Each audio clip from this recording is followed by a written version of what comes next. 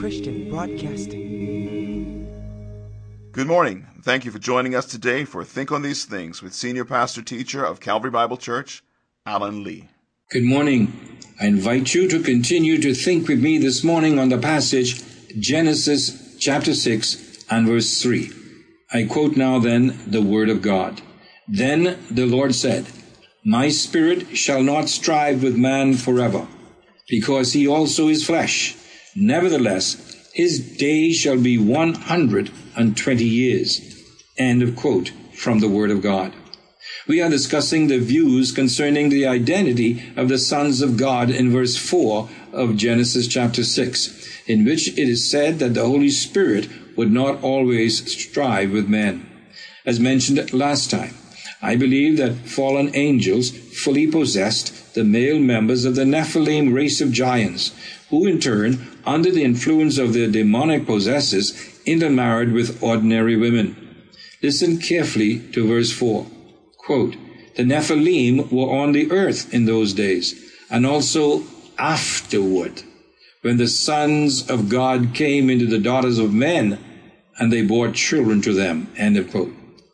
The Nephilim, the fallen ones, was a giant race of people, and they were therefore in existence before this event as well as afterwards. Verse 4 continues, quote, Those were the mighty men who were of old, men of renown.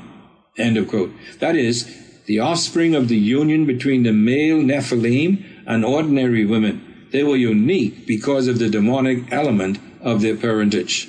That distinguished them from the Nephilim after the flood. It would thus appear that such demonic possession caused a genetic change in the offspring of such a union. These demon-possessed race of giants magnified the sin of Lamech and took unto themselves as wives any women that met their fancy. This was probably the origins of harems, in which despot rulers would keep their so-called wives. It was simply their way of shacking up, as we would say today. As for those born after the flood, they were not only of a huge size, but also deformed. Listen to this description of some of Goliath's descendants as given in 2 Samuel chapter 21. It tells us that some were extremely tall and had 6 fingers on each hand and 6 toes on each foot.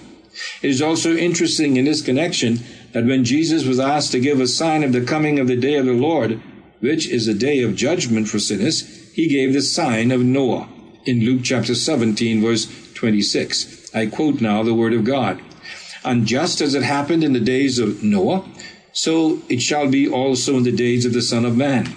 They were eating and they were drinking, they were marrying, they were being given in marriage until the day that Noah entered the ark, and the flood came and destroyed them all. End of quote. Notice the emphasis on marrying and given in marriage. This seems to have specific reference to what is described in our text here in Genesis 6. So what is being described is not simply a business as usual idea, but rather that the very same kind of sins that were being committed in Noah's day that resulted in the judgment of God upon the whole earth, so it will be a repetition of those same kind of sins that will bring his judgment in our day.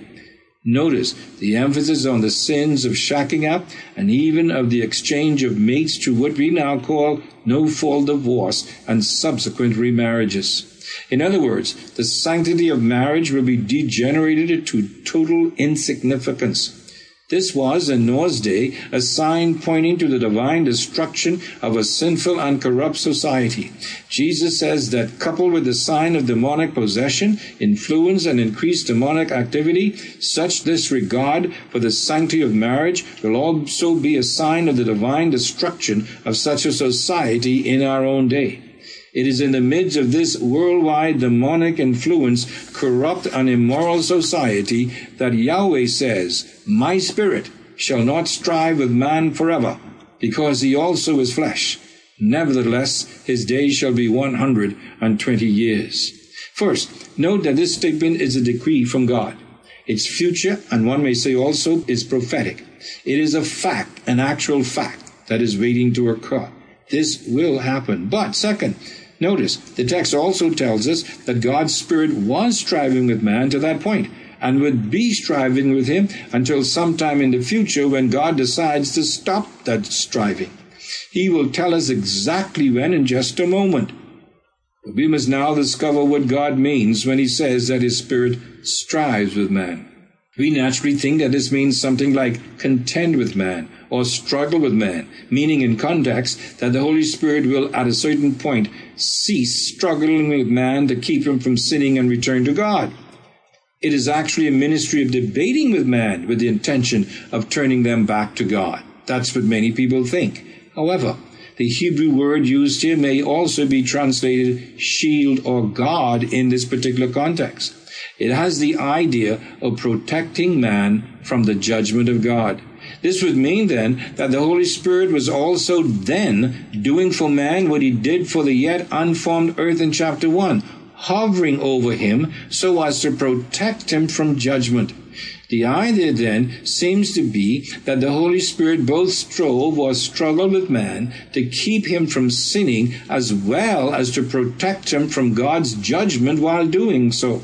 The final phrase in verse 4 says, "Nevertheless, his days shall be 120 years." In other words, God decides that he would allow his Holy Spirit to woo and to protect man for 120 years while Noah was building the ark.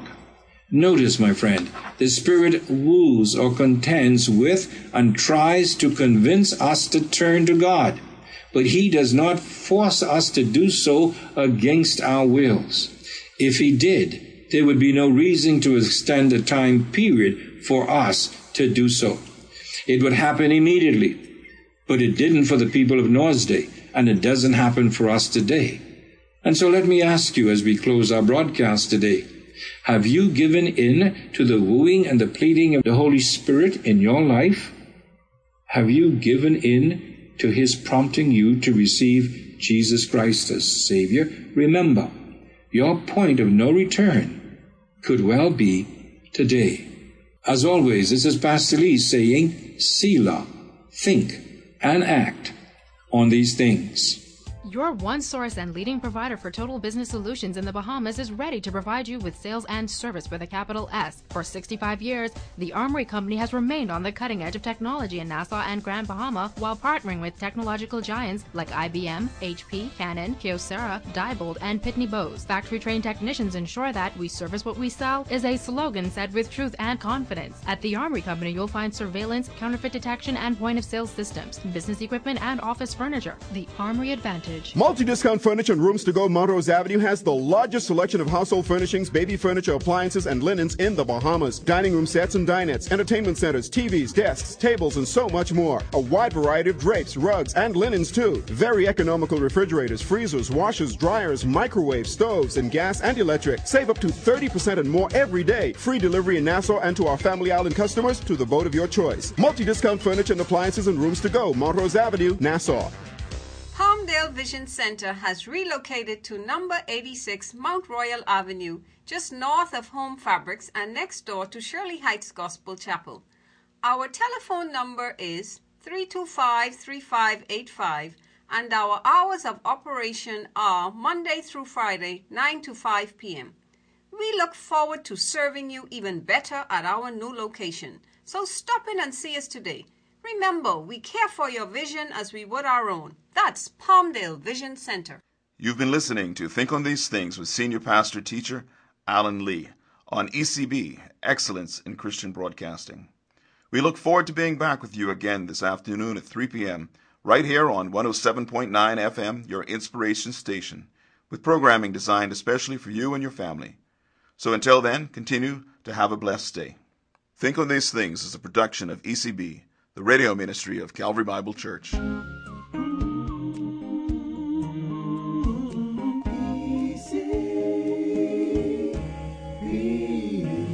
Excellence in Christian Broadcasting.